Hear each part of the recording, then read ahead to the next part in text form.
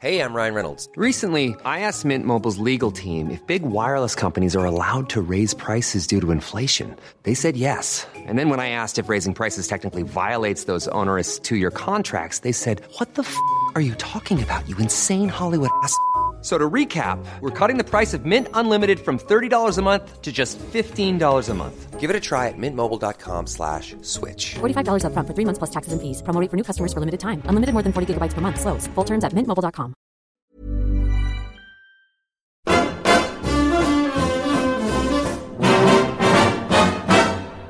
When the red, red robin comes bobbing along, there'll be no more sobbing when he starts throbbing his old sweet song. Wake up, you sleepyhead, get up, get out of bed, cheer up, the sun is red, live, love and be happy. What if I be blue? Now I'm walking through fields of flowers. Rain may glisten, but still I listen for hours and hours. I'm just a kid again, doing what I did again, singing a song. When the red, red robin comes bobbing along.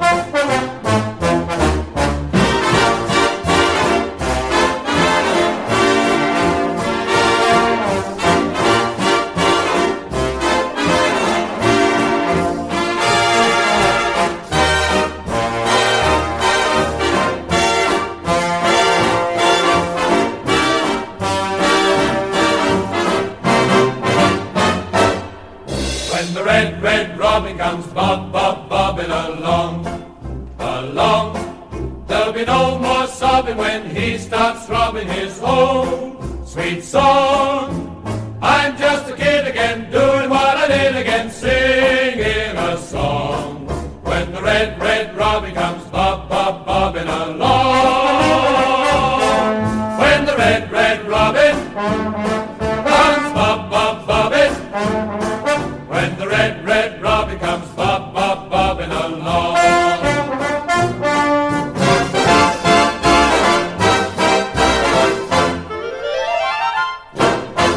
An even affair, but if we're being honest, a game against Millwall was only ever going to go one way. Welcome to Charlton Live.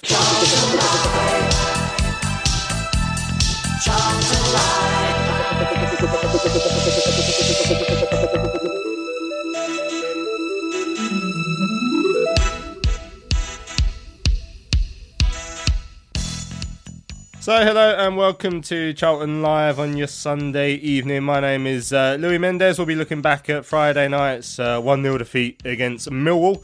The result that I guess deep down we all knew was coming, even though it was a fairly even game. But yeah, we'll look back at that one. We'll hear from Lee Bowyer later on in the show as well. Of course, joining me on the phone to discuss that game and a few other things going on in and around the club. In one, we've got Mr. Nathan Muller. How you doing, Nath? Not bad, mate. Not bad. Well, your favourite Millwall player scored on Friday, so I knew that was coming. Yeah. Someone dug me out on Twitter. Hopefully, at least we know people are listening to the show, I guess. Yeah. So on the preview show during the week, Nathan said that he admires Jake Cooper. I guess he says he's a good player, but it came back to bite him very much in the backside on Friday evening as Cooper scored the winner. Also, we've got Mr. Benji Cloak. How you doing, Ben? Yes, mate. Not bad. Thank you very much. Taking advantage of the pubs reopening today, I see. Yeah, had a walk down to the pub. Enjoyed it. Very surreal, but the new normality. Yeah, drowning your sorrows from Friday, of course. And also joining us in his little radio cupboard is Mark Newbury. How you doing, Mark? Well, I'm officially announcing my retirement from football this week because I was out playing with my 2-year-old and he nutmegged me. Oh dear! And once you've been nutmegged by a 2-year-old, you're thinking, well, that's it, time to give up. Yeah, that's pretty much how I felt after Glove Pop tackled me at one of the Football versus Homophobia events a couple of years ago. But yeah, sad to hear. Right. Well, Glove Pup is the same size as a 2-year-old, so that's fair enough. That's true, yeah. Hopefully you'll be listening to this podcast. Right, so on tonight's show, as we said, we'll be looking back at the 1-0 defeat against Millwall. We'll hear the highlights, the brief highlights, as I'm sure you can imagine, from the game, and also the reaction from Lee Bowyer, who talks about the match. We'll hear from some of you guys as well. We've got a few tweets and emails that have come in during the course of the afternoon to discuss the game. I also want to talk about, how the table's shaping up. I've got a copy of the table in front of me that's got 12-point deduction for Wigan applied and one that hasn't got it applied. So we'll try and work out where we think we are in terms of the relegation places, because other than Friday, results have been very kind to us this weekend. We'll discuss the response that the Charlton Athletic Supporters Trust received from Paul Elliott, the sort of owner, on Friday as well. A few holes to pick, I think, in that Q&A, and we'll focus a little bit more on the Wigan situation because Lee Bowyer was asked about it on Friday. And of course we'll look ahead to Tuesday's game with Brentford. They come thick and fast in this division at the moment, of course, and it's another toughie over at Griffin Park on Tuesday evening. Right then, Nath, jokes aside, I'm sure you got one hell of a grilling from your father on Saturday morning, the Millwall fan, but frustrating again. Had our chances. We've said that against Millwall before, but we're not taking them at the moment, and it's come back to bite us in the arse. Yeah, exactly. That's the show done, mate. Lovely. Cheers, mate. But, obviously, my old man gave... It was already pre-planned that I was going to go see my auntie Saturday morning. I didn't really think about to look who we were playing that weekend, but yeah, he gave me a bit of a ribbon, as you can expect, but... the night, obviously, me and Tom, we was talking about on WhatsApp, and I was a bit emotional at the time, I think, because I was just angry. I think the thing is with me, it's not the result. Well, it is the result, but the main thing for me is how we played, and we could have done so much better in the final third. And I just thought that the first half was really annoying because we kept giving away silly fouls when we know how good they are on set pieces and how big they are. But we just didn't seem to learn. And it was just, I know Bo said in his thing that he could only see us scoring. But as time went on and it was 0-0, yeah, we did have a bit more maybe threat per se, not massively, but you just knew that we was never going to get a last minute goal against Millwall. Never. And I was speaking to, if you look at, for me, as much as, I like all the players, all the forwards, and I'm sure they'll come good. If you look at our strike force now, you've got Chucks, who's been injured most of the season. You've got Hamed, who's hardly played in the last couple of years. You've got Green, who's naturally a right winger. And then who's the other one? Who am I missing? And then you've got Macaulay Bonne. For me, as much as he's done really well at this precise moment in time, he's not a championship striker for me. But his confidence is on the floor at the moment, isn't it? Of course. And that's that chance. There's only so much you can back up a player. Bose is always behind them, but you've got to say as it is sometimes, he should be scoring them, especially where we are. We're not creating multiple chances per game. So when you're given a chance, unfortunately, their centre-half managed to do it. Do you know what I mean? So, and that's the difference between winning games and the last few games now. I know we said it on Thursday that we will continue to create chances. I'm not saying that, but we do need to be ruthless, a lot more ruthless in front of the goal. Yeah, and we're not at the moment, Mark. That was the frustration, is the fact that we create a few chances. I think we've defended okay, to be fair. We've reduced Millwall to only a handful of chances, but they've taken one and we haven't taken ours. That's it. It's first 10 minutes, we looked really up for it. We looked on it. We looked crisp. Let's say Mako had the chance. Hemeds looked good, and then we suddenly disappeared. And after that, I thought, we let Millwall play, which we shouldn't have done. And I think it were too many tactical mistakes going on. I thought Pratley dropping back into between the centre halves gave their midfield way too much space, and because our front two weren't holding it up, it was just coming back in waves. Albie and McGreedy are hardly going to be putting themselves around. They just left Cullen. It was difficult. I just think tactically we made too many mistakes, and I think Bowyer should have corrected it a bit better than he actually did. So. Yeah, because that's funny that you should say that, because I thought when Pratley dropped and we went 3-5-2, Ben, that's when Millwall had one hell of a spell in that first half. That's when we probably started to edge the game.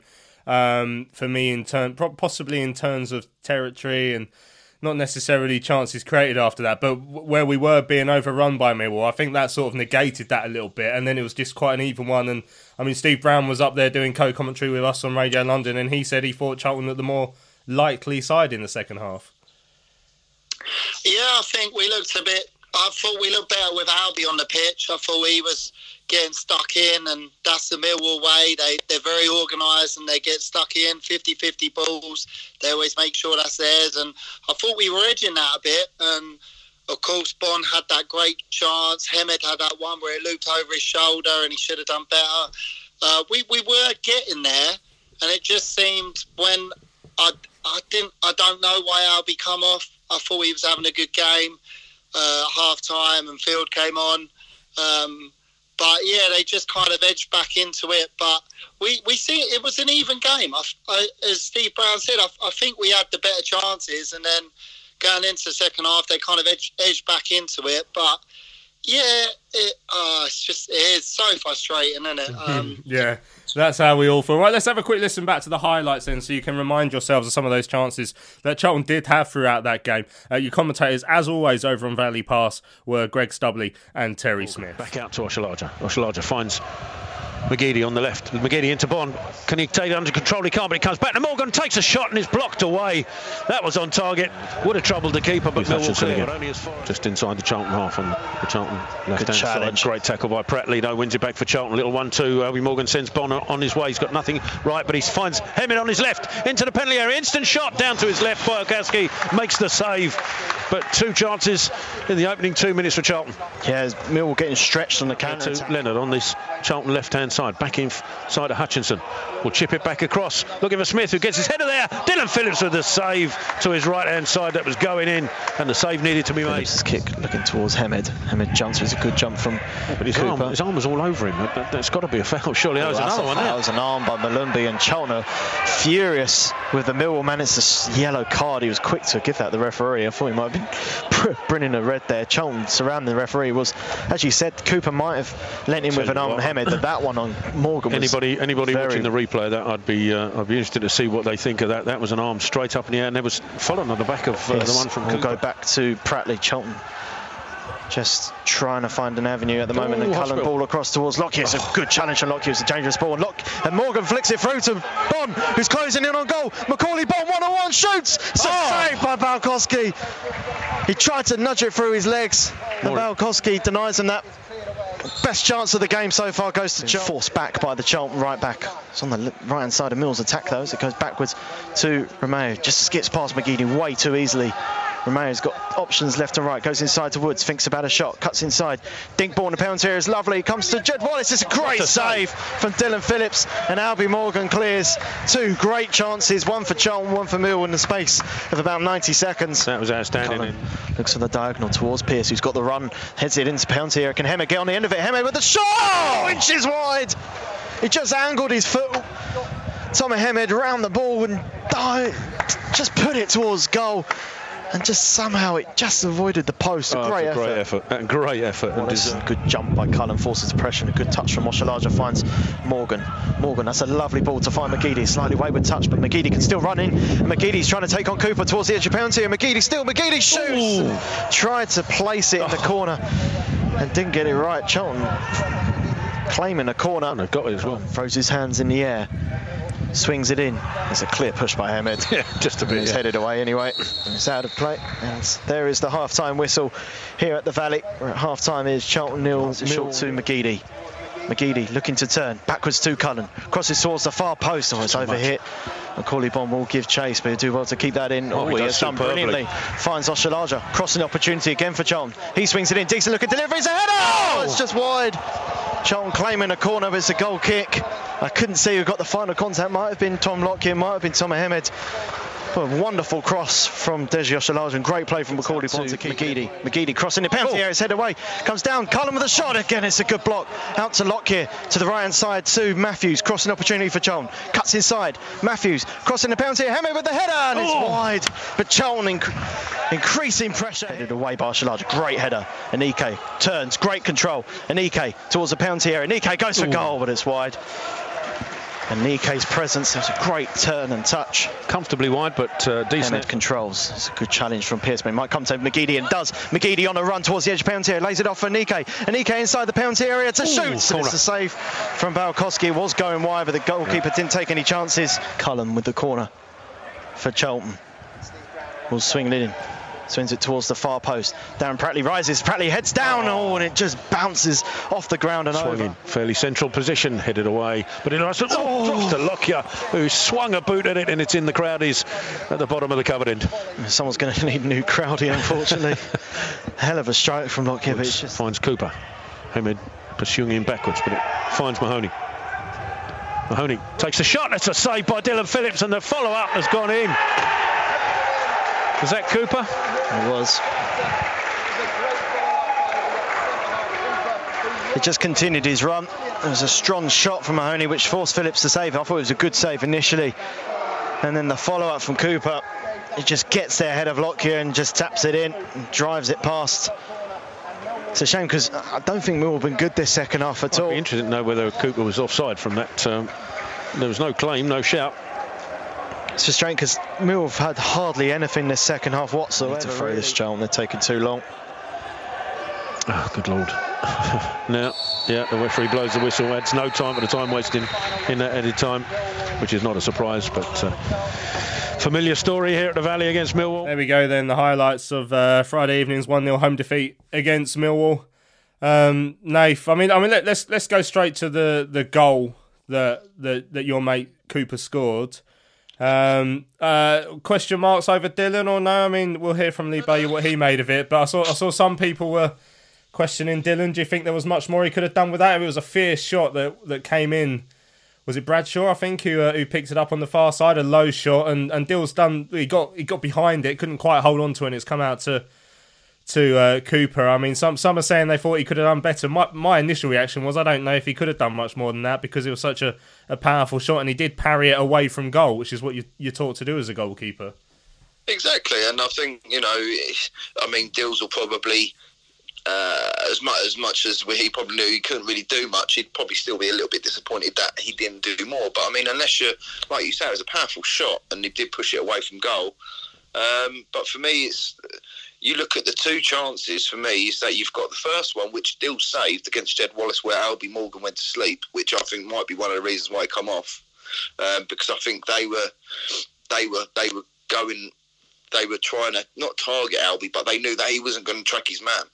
So Jed Wallace got through, and then even with their goal, I'm not being funny, I can't remember who it was, but you're letting the centre half run into a box, and we've just gone to sleep again. And it's who wanted it more, who reacted to the second ball, and it was a centre half, and it was a good finish. But I don't think that you could put any blame on Dills. But again, if you can, that's fine. But you've got to remember the saves he's done before that as well. I mean, that Jed Wallace one was unbelievable. When he went for a goal. And it was like, so you still sort of half one, half six of one, half a dozen of the other. But I wouldn't put any blame at Dill's doorstep. I'm not saying he's not due any criticism sometimes, because we've all criticised him at some point. But for that save there, I don't think he could have done much more. If he literally fumbled it out, literally to someone in the centre, then you could probably say. But like you say, he's pushed it out. But once he's pushed it out, he's relying on his defence in front of him to try and get those first, second, third balls. But yeah, it was a bit of a blow. But when it came, what minute was it? 88th, 87th? It was 81st minute. There was still time. Oh, right. I was like, wow, here we go again. Yeah. But but it's annoying. But it's like, it was just so irritating because like I said earlier, it was just there was a couple of times where Hamed went through. And I was like, we could have just done so much more. I mean, like Mark said, we started really brightly, and I was like, hang about, who's this turning up for a derby game? But but in terms of the goal, it was, to be fair to the lad, it was a good finish for a centre half. Can you imagine Lockie doing that? I know he shanked one, but Jesus. But it was a decent little finish for Cooper. But I wouldn't put any blame at Dills. Yeah. Well, I'm interested, Mark. I mean, would just because I've seen a mixed reaction from Charlton fans on social media. I mean, what was your view on the goal? Do you think Dylan should have done better?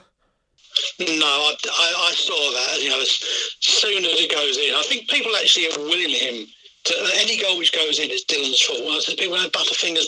I'm thinking, it's that say he's the best keeper in this championship.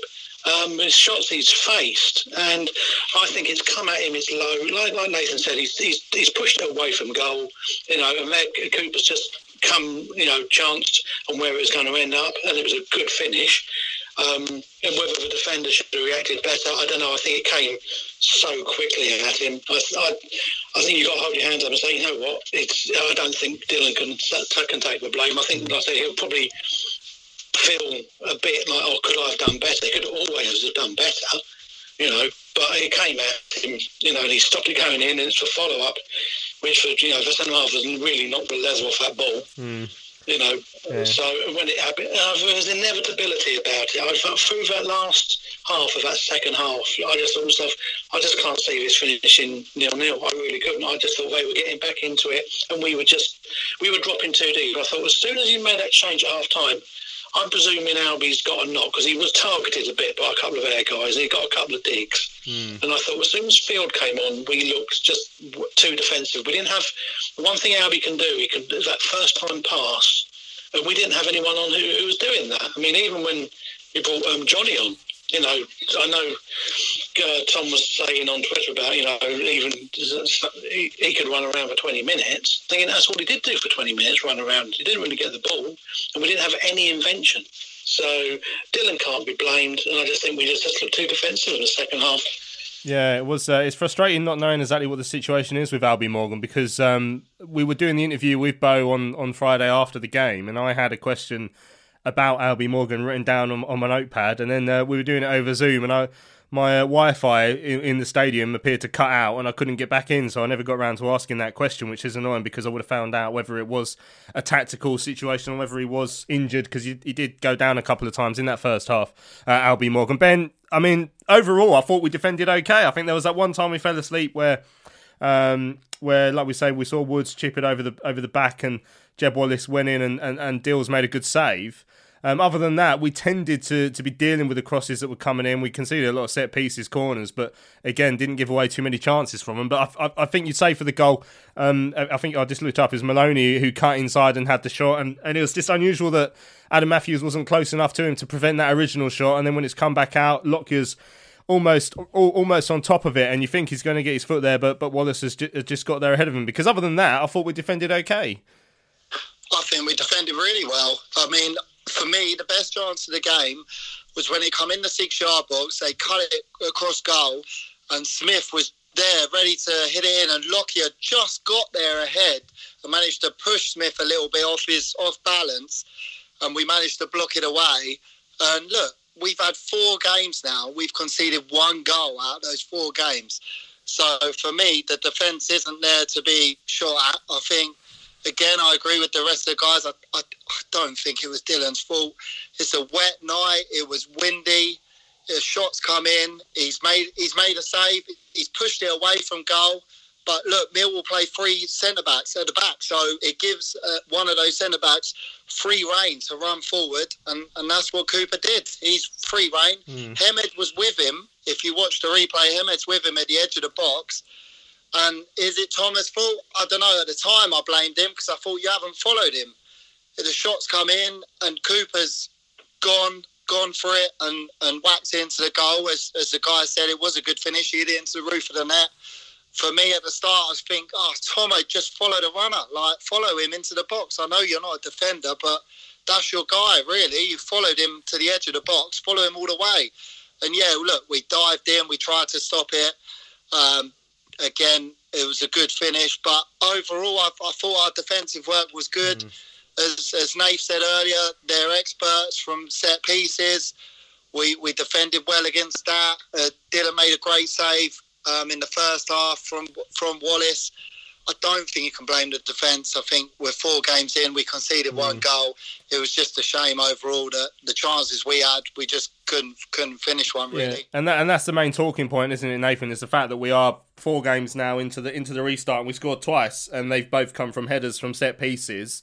It's clear, we knew going into this little spell with Lyle Taylor gone, with the fact that we didn't score any goals in our pre-season games, if you want to call them that, against Arsenal and against Fulham, we knew that goals were going to be a problem, and you were hoping that someone like Maka was going to hit the ground running in this little spell. We missed a couple of chances up at Hull, perhaps unlucky with one where he headed it wide. Another one was across from Deji Oshalaja that went across the face of goal, which he didn't get onto. And you think, well, if he takes one of those, then maybe he's a different player now. But clear as day as he went through with that 1-on-1 after Albie played him through in the first half, that he's not confident at the moment. And, you know, our other striker, unfortunately, is Tom Mohamed, who hasn't scored a goal all season.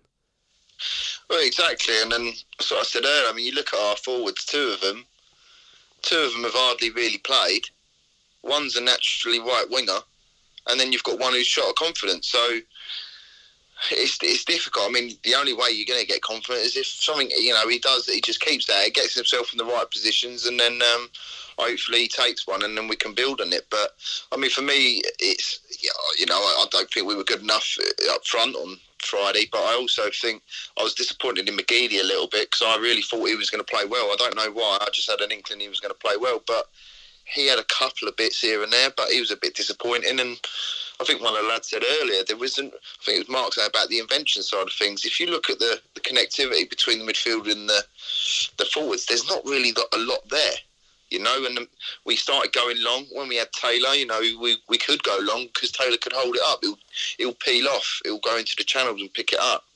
But we're not doing that. We just started going long and hoping for flick-ons, and it was just so frustrating. And we're just lacking that little bit of spark at the moment for me. And said it on Twitter. Yes, I really think Tuesday's a good game. We'll talk about it later, obviously, for Aussie to come in. But I just think we're missing that little bit of something else that will give us the link-up play instead of just going, right, let's go direct. We can play it. We can knock it about. Like Mark said, first 10 minutes we look good.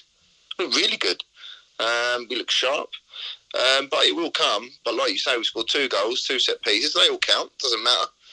But if we're going to want to make it easier for ourselves, which we never seem to do, is we've really got to start being a little bit more clever in the final third and being a lot more ruthless. I mean, when Lee Bowyer looks to make changes then, Mark, I guess, you know, Johnny Williams, Chuks Aneke both coming on with 15 minutes left to go. What did you make of it? Well, Chuks Aneke were a bit longer. What did you make of the two of them? Because obviously Johnny Williams in particular, we've been hoping that he could be a key player in this run, and he hasn't really featured too much. Bowyer said he hasn't, you know, the break hasn't been kind to him. He came on Friday, and to be honest, he was, he was a bit anonymous, which was a bit of a letdown.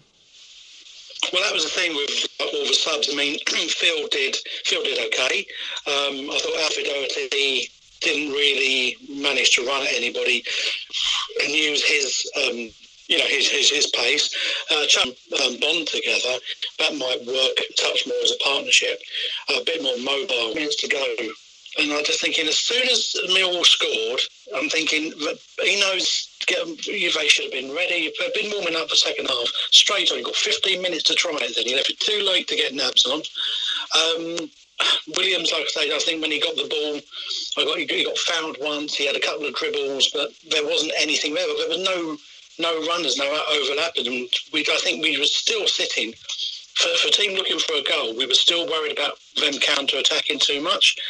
As to where he goes on Tuesday is the answer to that. I have no idea. I think, one, it's who's fit, who feels they can play another game. That will probably do it. Whether Matthews is fit enough after, because he was out, to do a Tuesday after a Friday, you know, negates whether he goes 3. And I agree with Nathan. I'd stick Ozzy in because I think he has got that. I mean, the way I look at it, we've got 4. We've only scored twice, yes, but you know we've done 2 wins, 1 draw, 1 loss. Now you're thinking, regardless of who you're playing against, I mean, this feels worse because it's Millwall. But you got to think into, if you'd said to us before it all restarts again, right, first 4 games, 2 wins, 1 draw, 1 loss, we'd probably said, you know what, I'll be happy with that, I'll take that.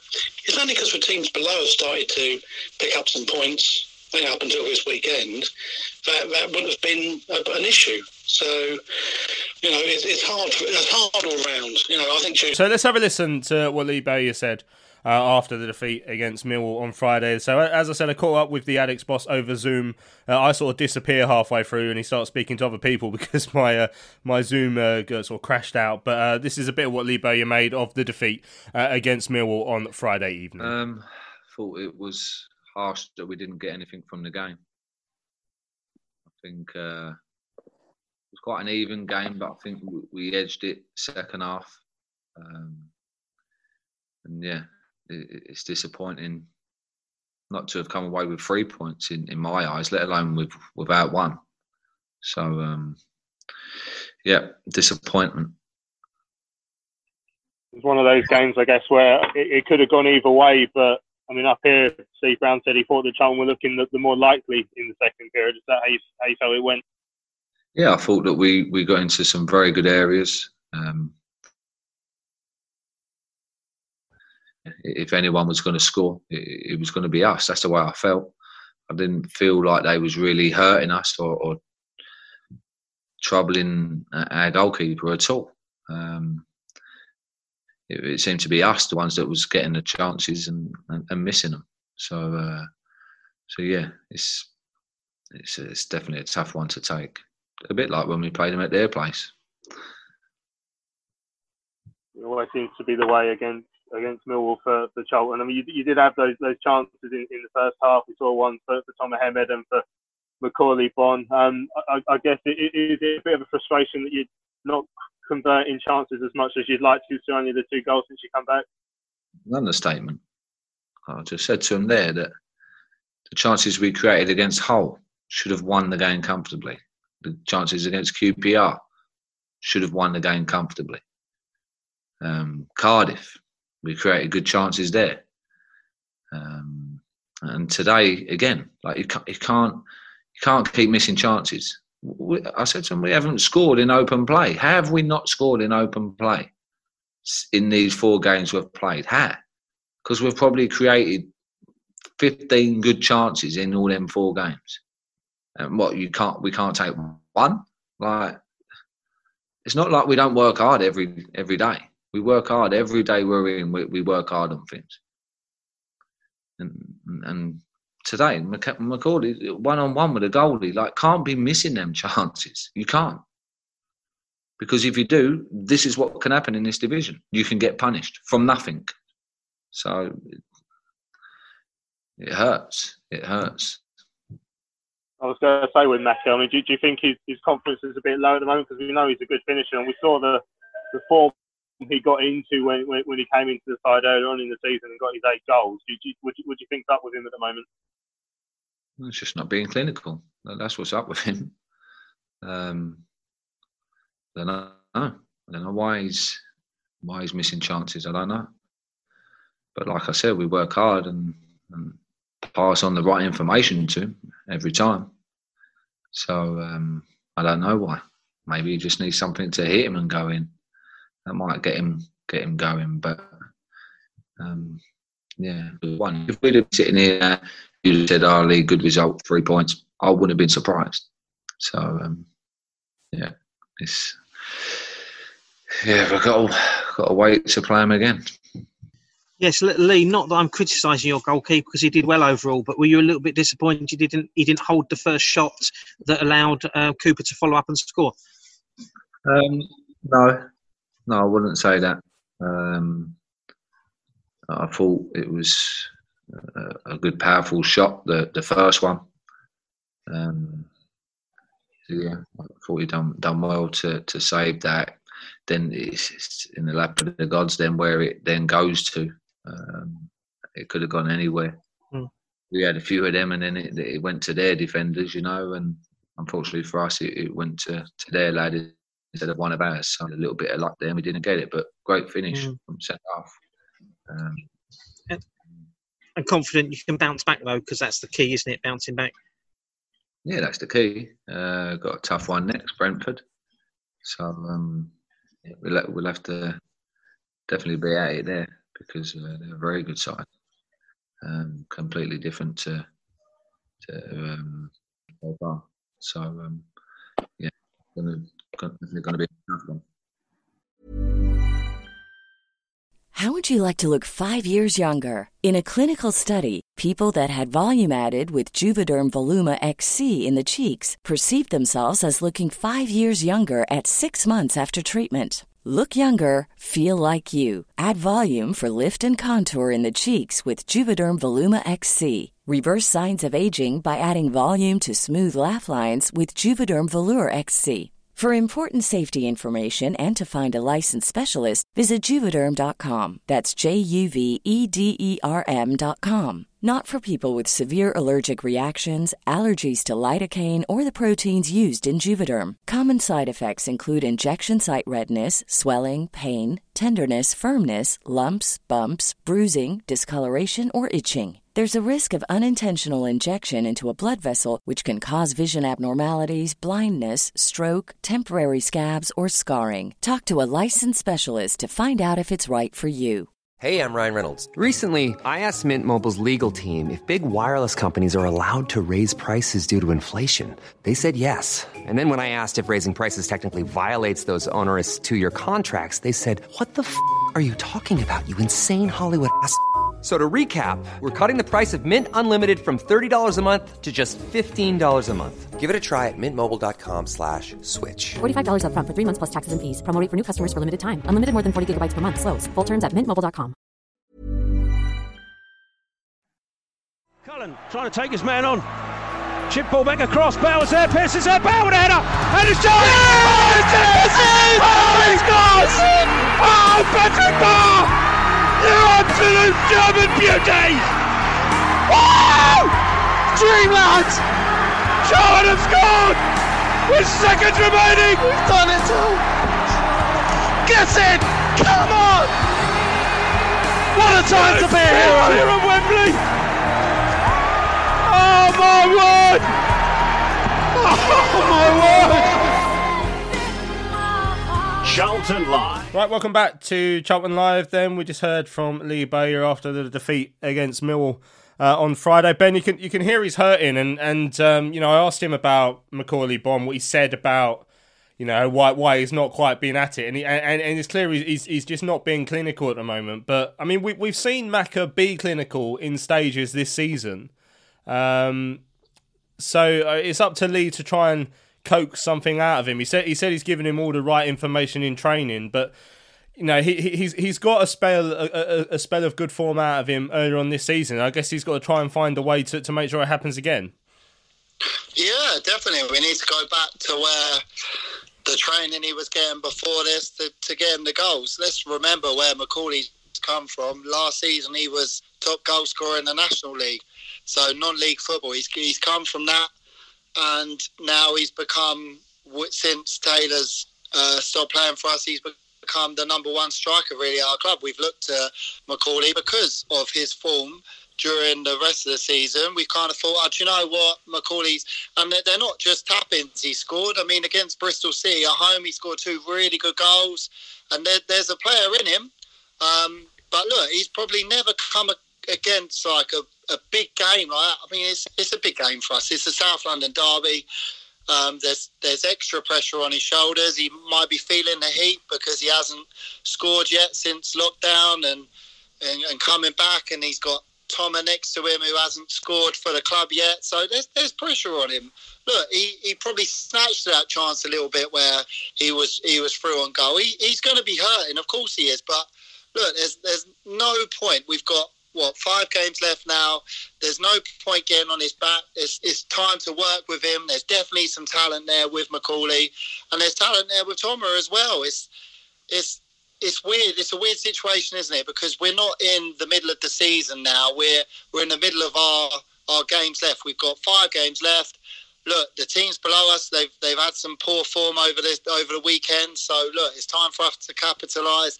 Brentford's going to be a huge game, but we've got to work with these strikers now to kind of think, right, how can we score now? It's not worked so far. We've only scored from set pieces. How can we? And as the guys said earlier, I think maybe bringing Ozzy in or starting with Johnny, that we got to try something different, because at the moment the strikers aren't feeding off what they've been given. Yeah, excellent stuff. Right, I mean, Benji's mentioned there, Nathan, about the form of the sides in and around us at the bottom of the Championship this weekend. We've had a bit, I mean, it depends which way you want to look at it. It could be either a wasted opportunity or a bit of a let-off, because if we got the 3 points now on Friday and then everyone else went and did what they've done over the weekend, with almost everyone losing, then we'd be in a very healthy position. But it's a let-off because we went first, we lost, and then no one really has capitalised on it. Huddersfield got a point at home to Preston in a 0-0. That's it. Fulham beating Maite, getting 4 of the goals for the visitors. Barnsley 0. Obviously helps Stoke out, but doesn't bode too well for Barnsley. Middlesbrough beating Hull, at the Hawthorns by 4 goals to 2. So I mean, looking at the table as it stands, we're 2 points above Middlesbrough, who are on 44 points. We're on 46. We've got Huddersfield and Hull in between us and Borough, who are top of the relegation zone. Barnsley on 41, Luton on 40 points in the bottom 2. Then if you take into account Wigan, so Wigan are currently on 50 points, but if they do get this 12-point deduction, which is apparently being appealed, then if they do get it, they'll be on 38 points, which would actually see them drop to bottom of the table. Middlesbrough would jump out of the relegation zone. Barnsley would therefore be the team that we have to stay above in 22nd. They're on 41 points. We'd be therefore 5 points clear, which is effectively a 6 point with goal difference. If they get if they make up the exact 5 points, then our goal difference should be much better. So we're in a healthy position still, Nath. The weekend was kind to us in terms of what the other teams did, which is good, I guess. When you look into the fixtures, we've still got to play Brentford and Leeds, 2 massively difficult games. We've still got Wigan and Reading coming up at home, and an away game against Birmingham, which is, they're not doing very well, their home form, Birmingham, but it's never going to be easy for a side like us to go away from home. So it's still all to play for, but I guess 3 weeks ago when we were still in lockdown and we were in the relegation zone, I guess you would have taken where we are now. Yeah, of course. I think if you, like you said, for me, I think 2 wins ought to be enough. Doesn't sound like a lot really, but I mean, you look at and then they've got some I think quite a lot of the teams are playing each other down there. So obviously, both teams can't get 3 points. So I think 6 points would be all right. I mean, and the thing is, obviously, you're gonna have teams now which, unfortunately for us, isn't the case, because we're all playing teams who have something to play for. Maybe excluding Birmingham, maybe, but if you're playing teams like, I don't know, like a Bristol City or a Blackburn, Preston, they ain't really got anything to play for now, I don't think. So you might have some more.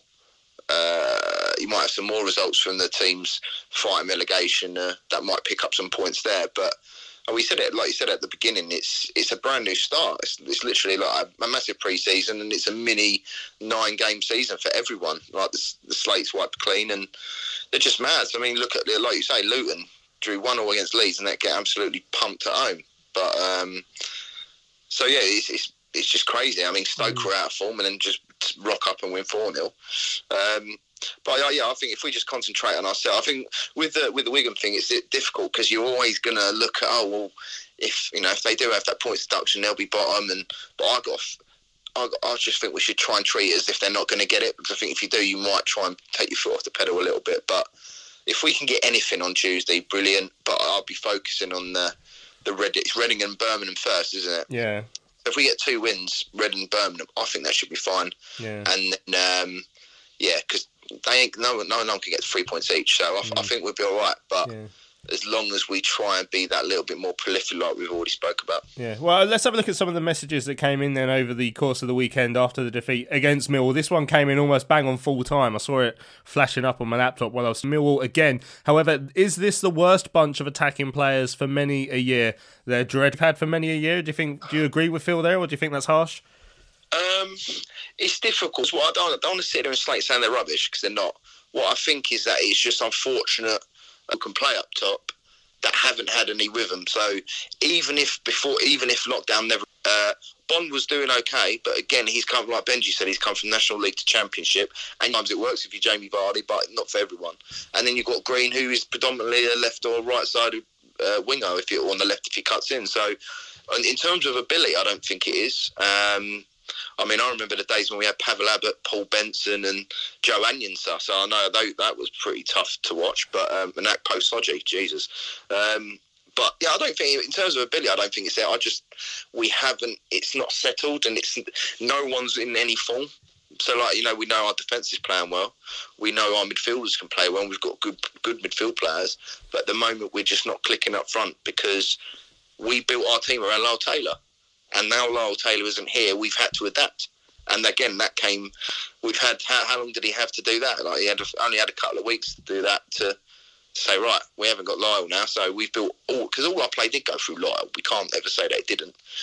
So now we're having to rely on others. So I was quite vocal on Friday in the WhatsApp group. I was fuming because we weren't good enough up front. But I know where he's coming from, but I wouldn't say it's the worst set of attacking options we've ever had, given the list that I just said. Yeah, right. Simon O'Hara emails in. Hi, guys. I had to wait until the morning before writing this to clear my head of the disappointment. Like all of us at the moment, I'm so fed up with the also predictable result.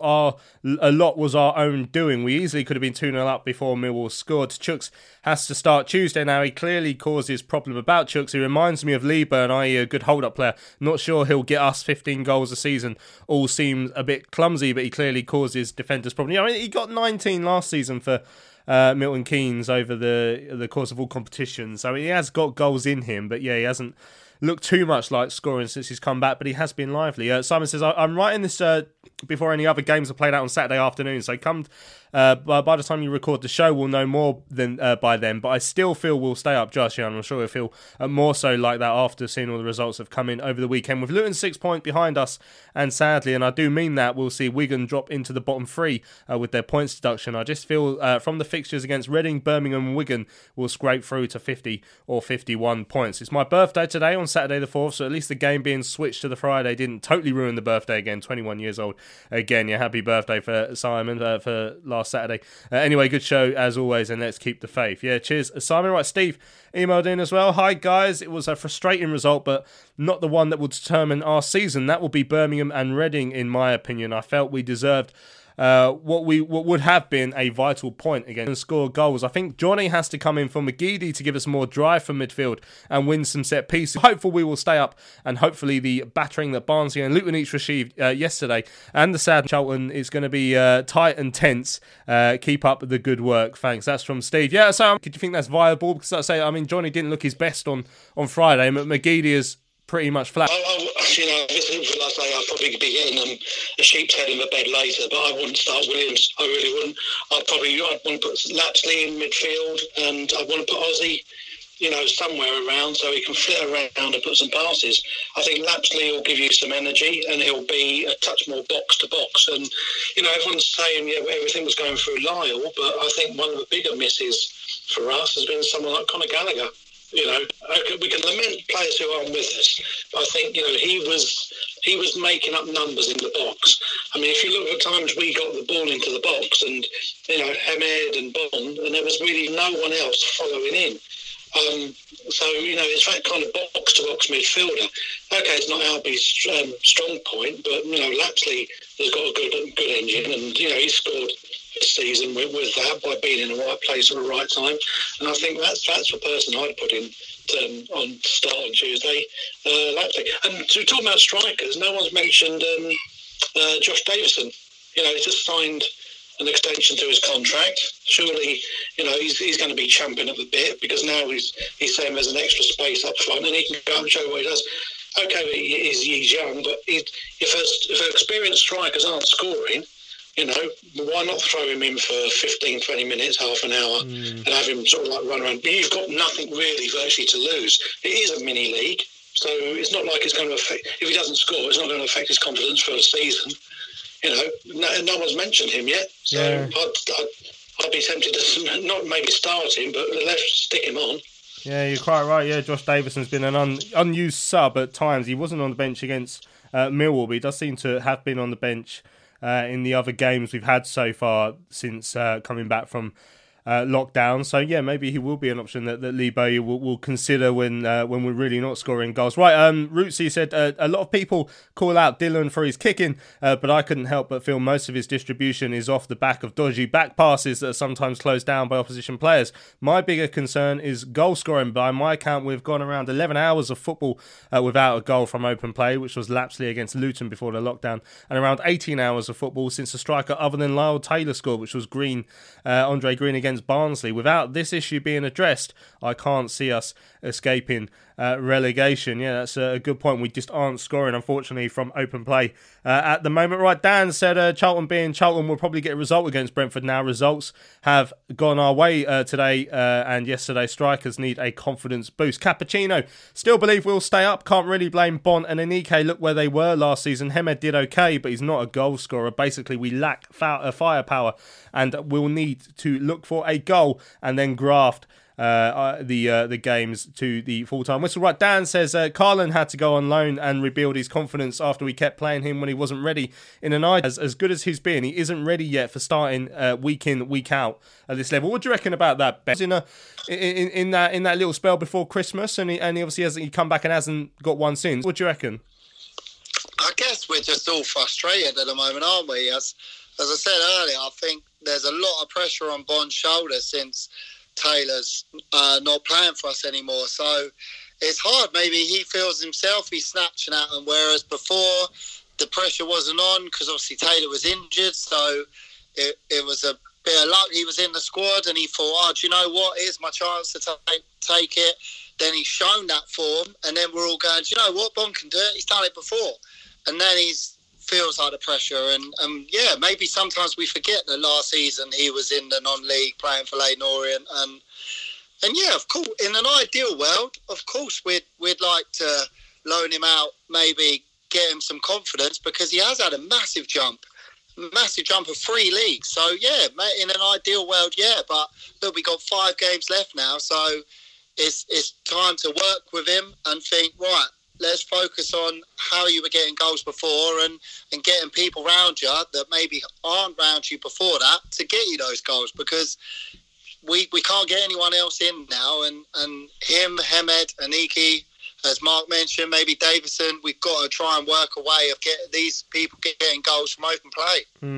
Right, Southern Comfort said yesterday went wrong when some silly prima donna decided he was frightened of getting injured and left us short of firepower, referring of course to Lyle Taylor. They're harsh blaming Bon, Hemed and Anike because that gets Lyle Taylor off the hook. Hemed has improved as a player, Anike has barely played. John says we just need the strikers to take the chances they get given, and if need be, have one of them have it go in off their arse cheek, as they all can't. We all need to take on the opposition more in the final third, stick Naby up front and play Williams from the start on Tuesday. Mina says attacker midfielder unable to shoot with power on target since the restart. Suggests training staff watch new kids. Our players needs to be instinctive, automatic, accurate and creative. Practice needed a day in, and that's what we're after at the moment. And then John said, I didn't watch the game, but it seems that strikers missing chances was a key reason for the DSI clowns left us in a position where we only had one reliable striker. It would be nice to score from open on Tuesday. Right, let's have a quick break here on Charlton Live. We will be looking ahead to that game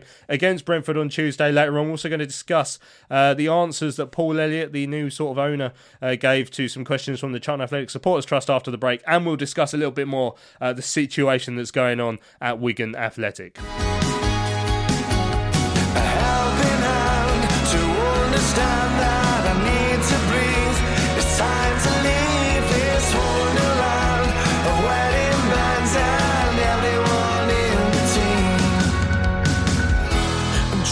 To be a better man, whatever that is, it's slightly disconcerting. No direction, no set plan. Solly backwards to Lockyer. Lockyer short to Bon. Bon, lovely chip ball forward to Solly. Gets the touch. Solly chips to the back post. He'll come the way of Perrington. It's an awkward one. Pass back to Cullen, who strikes. What a strike! It's blocked. Comes the way of Bon with the header. Yes! Bon with the goal, and Charlton equalise. Josh Cullen's thunderous effort deflected up in the air by Semi Ajayi, and Macaulay Bon had an open goal to head Charlton level. Right, welcome back to Charlton Live. I think we've drawn a line under Friday's game against Millwall. Taking a bit of stick on social media as you do after these games, but you're so used to it now, it's just water off a duck's back, really, unfortunately. Something that was interesting on Friday, we knew that the Charlton Athletic Supporters Trust had sent some questions over to Paul Elliott, the new owner, and some interesting answers from. So I'm just going to point out some of them that caught my eye. So the first one is the fact that Company's House hasn't been updated with the details of the new owners. There's no indication of Paul Elliott owning the club on the Company's House website. This thing would normally get updated when there's a change in directors of ESI, for example. So the Charlton Athletic Supporters Trust says, why has the ownership of ESI not been updated on the Company's House website? And the answer from Paul Elliott was, until we get EFL approval, this won't be updated. It is important to us that we follow the appropriate protocol. The restructuring will take effect through the correct channels once everything is finalised with EFL. Now, this is ringing massive alarm bells, Nathan, because that's not how Company's House works. Company's House doesn't care if the EFL have said you're allowed to go and play in their football league. If you've bought the club and you are in possession of the shares, then that needs to be updated on Company's House. It's got nothing to do with the EFL. So that's a bit of a weird one, isn't it?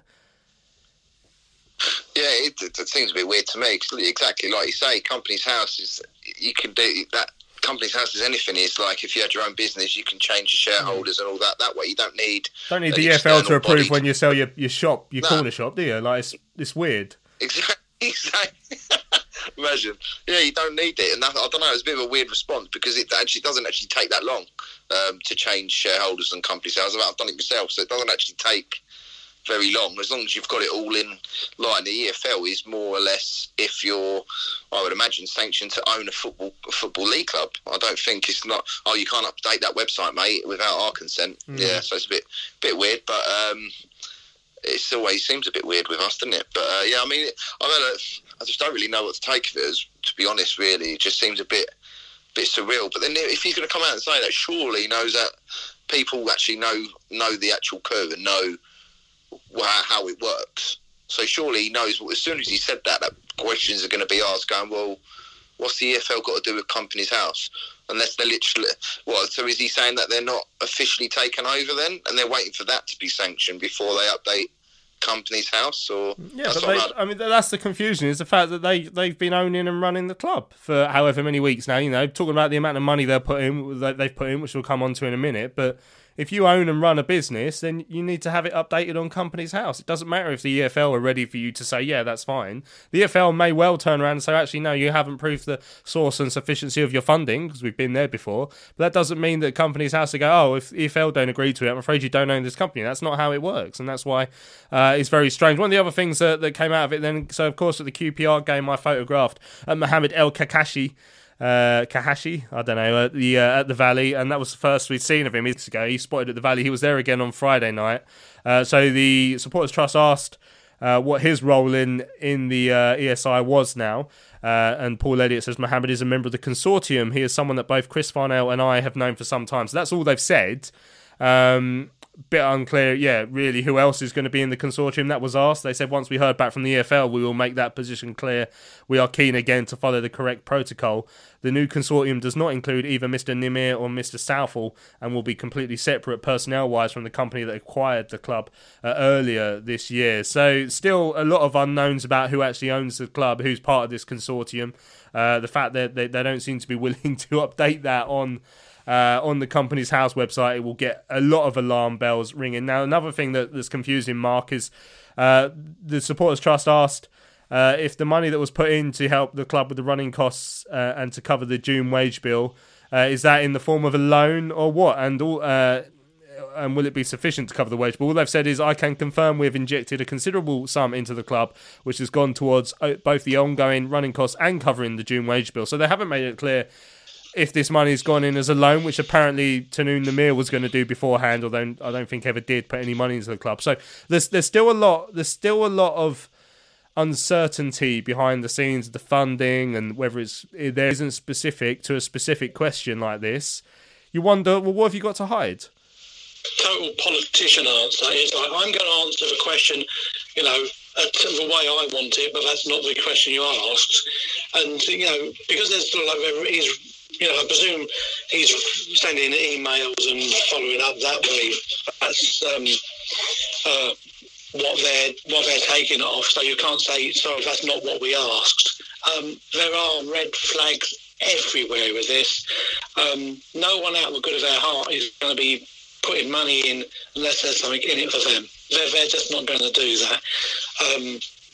Is it a case of, with our luck, we'll get to the last game, we'll be safe, and then suddenly they'll say, administration, because of this X, Y, and Z. And, and then just go, it wasn't anything to do with us, it's because we're not even the directors. No, look, go to his house. We're nothing to do with this club. And they walk away and rock up at another club next season. There's no accountability anywhere at the moment, and that's the worrying thing. I mean, I know, Bose gets on with it with the coaching staff and whatever, and they just want to concentrate on the playing stuff. But those of us who have been following that the club for many, many years know that it's, Terry will tell you, the times where you thought, we're going to end up going out of business. We've survived by the skin of our teeth and stuff like that. And you're just thinking, is it another indication like that? I mean, it is a mystery. Like, so the guy could disappear in a puff of smoke and no one would actually know anything now. So I'd said a few weeks ago, I think they're possibly waiting till, they find out what league we're in next season, then make a move and say X, Y, and Z. And if we are relegated, they'll walk away and go, right, it's nothing to do with us. We just mopped up the mess from ESI. Yeah, well, that'll probably be the worst case situation, but certainly no one knows why on earth these people are here. I mean, Paul Elliott did try and say he spotted, he was made aware of the opportunity through Chris Farnell, said that he thinks that he can see a long-term future in an investment in Charlton. Charlton has the lowest budget in the league, and with the COVID-19 crisis, football will have to change, and that should level the playing field. So it doesn't sound like there's going to be loads of money going into the club or anything like that. But people are worried about the long-term future. We don't know what's going to happen if Peter Varney and the Andrew Barkley deal is going to go any further at this moment in time. They're still fairly vocal on Twitter, those two, but who knows? It's just, shrouded in mystery, and it doesn't make you feel good about the future of the club, especially when we hear what's going on at Wigan now. We know they went into administration last week, and before we talk about them, I thought it was quite interesting because Lee Bowyer was asked what he made of the situation on Friday. The Addicks boss was asked how he felt about the situation at the DW Stadium. Obviously, I feel for the manager and the players and fans of Wigan, because they haven't done anything wrong, have they? And the manager's done a great job, turned them around, got them out of the relegation zone, and it looks like they're going to get a points deduction from what I understand. And I think that's harsh on the management and staff and players and fans of Wigan. So obviously I can't control none of that. Yeah, can I just ask Lee a quick follow-up on that Wigan thing? Say, I know there's obviously quite a long way to go, but if that points deduction, how do you feel about that kind of situation if that was to happen over the coming weeks? Alan, your internet isn't great. I'll see if I can translate that. I think he was saying, Lee, that given the Wigan situation, how would you feel if the club were to benefit directly from that by staying up? Well, I don't make the rules, so would I feel harsh on Wigan? Of course, but I don't make the rules, so it's not just Wigan. I think other clubs, it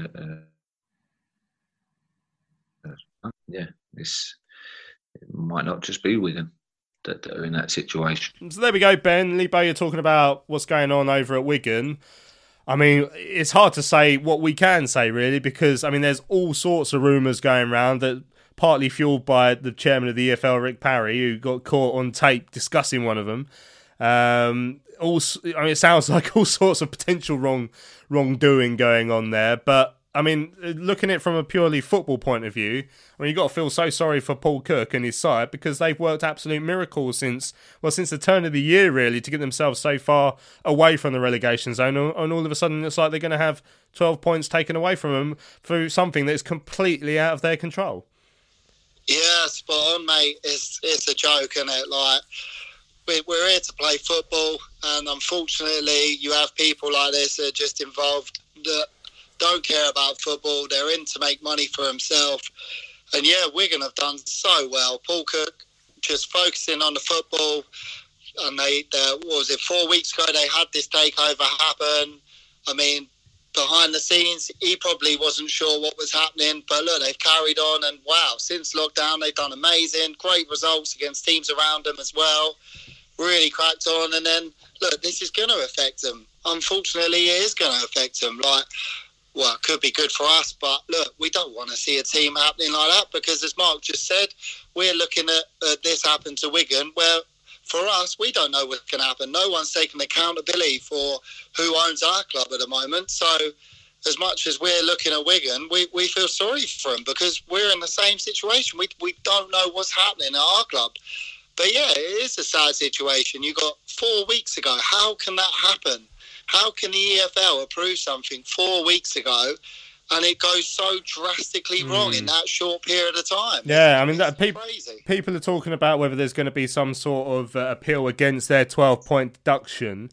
I don't really know how that's going to work, Nath. I mean, you could argue that in the current situation, we wouldn't be shocked if there's a lot more clubs that go into administration because of the COVID-19 situation, with the fact that we can't get fans in. It's very difficult to make more money at the moment to keep your running costs going. But at the same time, I don't think you can argue that really affected what happened at Wigan because there was this takeover 4 weeks ago. So whoever was coming in knew about that. So if this was just a normal situation where someone had come in knowing fully well that there's no money coming into the club, and then all of a sudden they've somehow lost all their money and they've gone into administration, then you can't really say that it's come because of an unforeseen circumstance because of COVID. So I don't know if they appealed on that basis, and I don't know if that will be heard because everyone knew what the situation was 4 weeks ago. Now, if it's appealed on the basis that there's this rumour that there's some sort of bet going against their own team and they've crashed themselves into administration purely to win that bet, then the EFL would have to understand, I guess, that this has been done for nefarious reasons to try and beat the system, and therefore if they actually apply their own rules, they're actually helping someone who's trying to beat their own system, and therefore they might be tempted to appeal it. But then that opens all sorts of cans of worms with what would come next with other teams who go into administration. Now, other teams who do go into administration over the next few weeks, who've had long-term owners who've done their best for their clubs, but all of a sudden find they can't pay the bills because of the COVID situation. You could understand there why it might not be in the interest of the Football League to dish out 12-point penalties to, say, 5 clubs, if that's the way it goes. It's a real mess, Nathan. I don't know the right answer to it, but as a Charlton fan, and I hate saying this, I mean, it could help us, but you'd feel awful about the fact that you'd feel dreadful if we stayed up because Wigan were deducted 12 points for something that sounds really, really dodgy. Yeah, I mean, it's just confusing me, really. I mean, when I first saw it all and said they might be appealing, I was like, well, why are they going to appeal against their own decision of going into administration? But like you obviously just explained the different scenarios. But I mean, if it is the rumour thing, it's just an absolute bunch of crooks, isn't it, really? Like, crooks, really. But I mean, the things with points deduction, the only thing I understand that they've got to enforce things, and then they should, rightfully so. But the only thing that annoys me with it is that in terms of football, I think that you play 46 games on the pitch, and wherever you finish is where you deserve to finish. And I think when you bring in financial stuff, I mean, you think at Wigan, I mean, they've been unreal. I mean, I think they've formed. I think they've was it since the calendar year they've been won the most games or something like that, or have been the most formed team, or something like that. Absolutely mad. But yeah, like you say, it's going to be interesting if they do go ahead with the 12 points. They're going to have to, even if they make a special case for this one, they're treading on a fine line because you've got to be consistent. And yeah, so, but it's sad to see, isn't it? and like you said, there might be some other clubs in the wings waiting to go down this road. I don't know how they're going to get around it, but they obviously ain't going to be able to just toe the line with every single club because, well, especially now this one's come out. Because, I mean, I've read the thread that was put out on social media, and it's absolutely mind-boggling. And if you think someone can go and do that, who's just a fan, then you go, well, what have the EFL done? So what have the checks of the EFL? Do you know what I mean? Listen, I know they've probably got a hard job or whatever, right? But surely you'd look at this and go, if the stuff that I read was true about, the owners, they're more or less the same people or whatever, surely the EFL look, go, hang on a minute, this don't seem right. Surely. But obviously not, mate. So I don't know. I just hope it all gets sorted out. I hope they, you know what, I'd rather us stay up on merit. I don't want it to be that we stayed up just because Wigan had a 12-point deduction. Like, yeah, it'd be great, but you'd look at it and go, right, well, I'd rather stay up there because we actually done it. And that's why I think we've got to focus on just winning our games and pretend they're never going to get this deduction. Yeah, excellent stuff. Well, let's turn our attention then to Tuesday evening over at Griffin Park, taking on Brentford. Mark, a Brentford side that are in absolutely flying form. Beat Wigan 3-0 over the weekend. They won 3-0 at Reading. They beat West Brom 1-0 at home.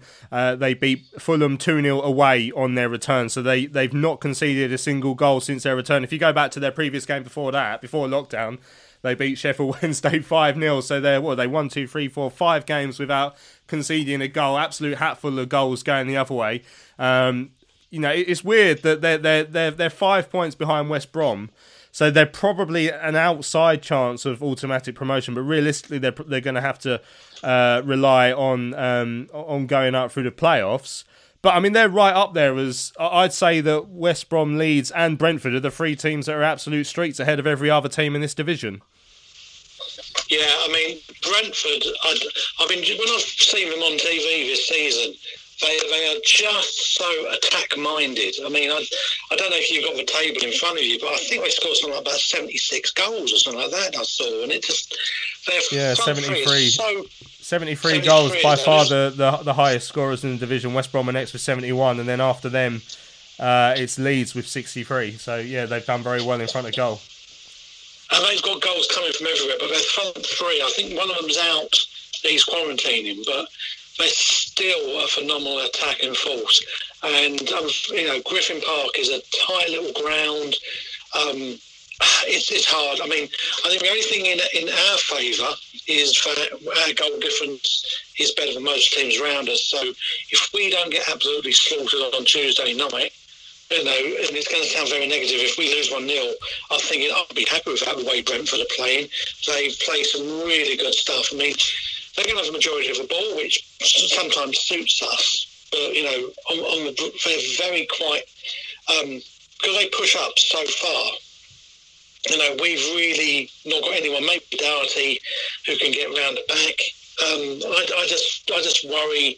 Again, we were talking, who's going to be fit enough to play. If Matthews is going to be playing, I'd want him playing. I'd put Purrington in, because I think you need a proper left back. Deji didn't do as well at Millwall as he did in the earlier games, but I think you could put Purrington in, and try and be as tight as you can. I mean, even if you play 5, put Naby in as well. But because they're so quick and nippy, I worry for a lot of this. Especially running at Pearson, Lockyer, who aren't the most mobile. They're physical. They're up for a battle. Unfortunately, the Brentford front three aren't really the kind of battlers. They're nippy little strikers. They're kind of like the Vardys of the striker world. They're not like the Mitrovic's. So they're going to give us all sorts of trouble on Tuesday night, I can see. Yeah, it's going to be tough. It's the BMW they talk about over at Brentford, which is, of course, Benrahma and Bueno and Watkins. They've got 52 goals between them this season. It does so. Bueno tested positive for coronavirus back in the 20th, so I don't know if that means he'll still be out or not. So it'll be a couple of weeks after, so he may be back by then. I'll have to see on Tuesday.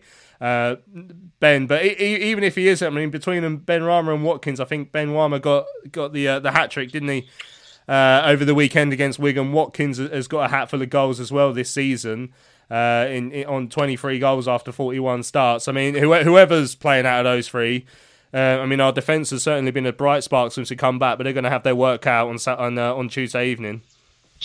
Cool, yeah, we are. I mean, Barama, he's just too good for this league, isn't he?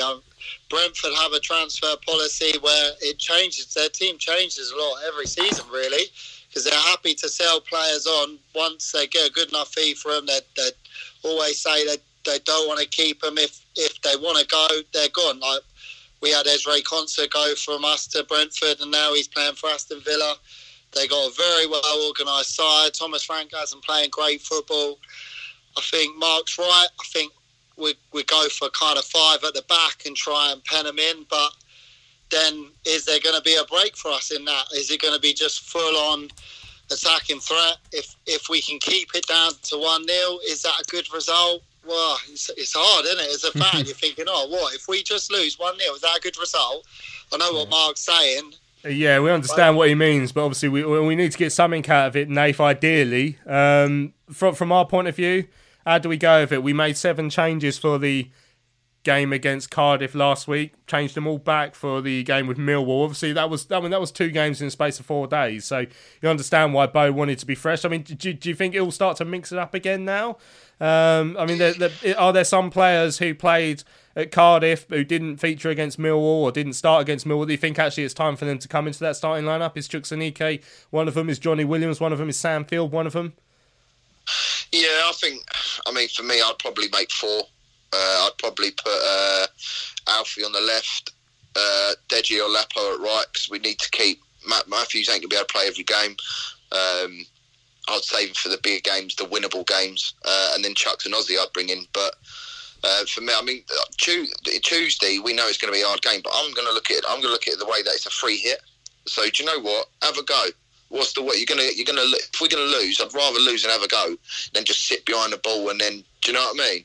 I'd rather have a go. It's a free hit. You never know what can happen. Brentford are a good side, and Buemo played yesterday, I think. Oh, did he? Yeah, I think so. But you've got them 3, and you've got Macondes as well, who's like a technical player, and then you've got Pinnock at Jansen at centre half. I mean, they're just unreal. I've waxed lyrical about them. Or that, and if we do get beaten by them, fine, they're a good team. I actually want them to go up automatically, personally, but don't have to happen. But I think we'll be all right. You know, if we can try and keep it solid, play Aussie, try and get the transition and the turnover through him, I think we might be all right. Yeah, you're right. And Bueno did start against Wigan, Mark. So unfortunately, our hopes of him being ill aren't going to come to fruition. But yeah, it's going to be a tough one. Right, I think we've had a look ahead to the game. I think we'll call time here on this week's Charlton Live. We'll be back on Thursday evening to look back at whatever happens against Brentford and look ahead to the game with Reading next weekend. 2 massive games for us. Let's hope we can pick up some points. Right, thank you to Nathan, to Mark, and to Ben for joining me on the phone for this week's Charlton Live. Cheers. Cheers, boys. Yeah, you're welcome. Cheers, guys. Good to speak to you all. I've been Louis Mendes. Thanks to those of you who've listened all the way to the end of this week's podcast. Like I say, we'll be back on Thursday to look back at the Brentford game and ahead to the game with Reading at the Valley. Let's hope that between now and then we pick up a couple more points in our battle to survive this relegation dogfight down at the bottom of the Championship. We'll speak to you during the week.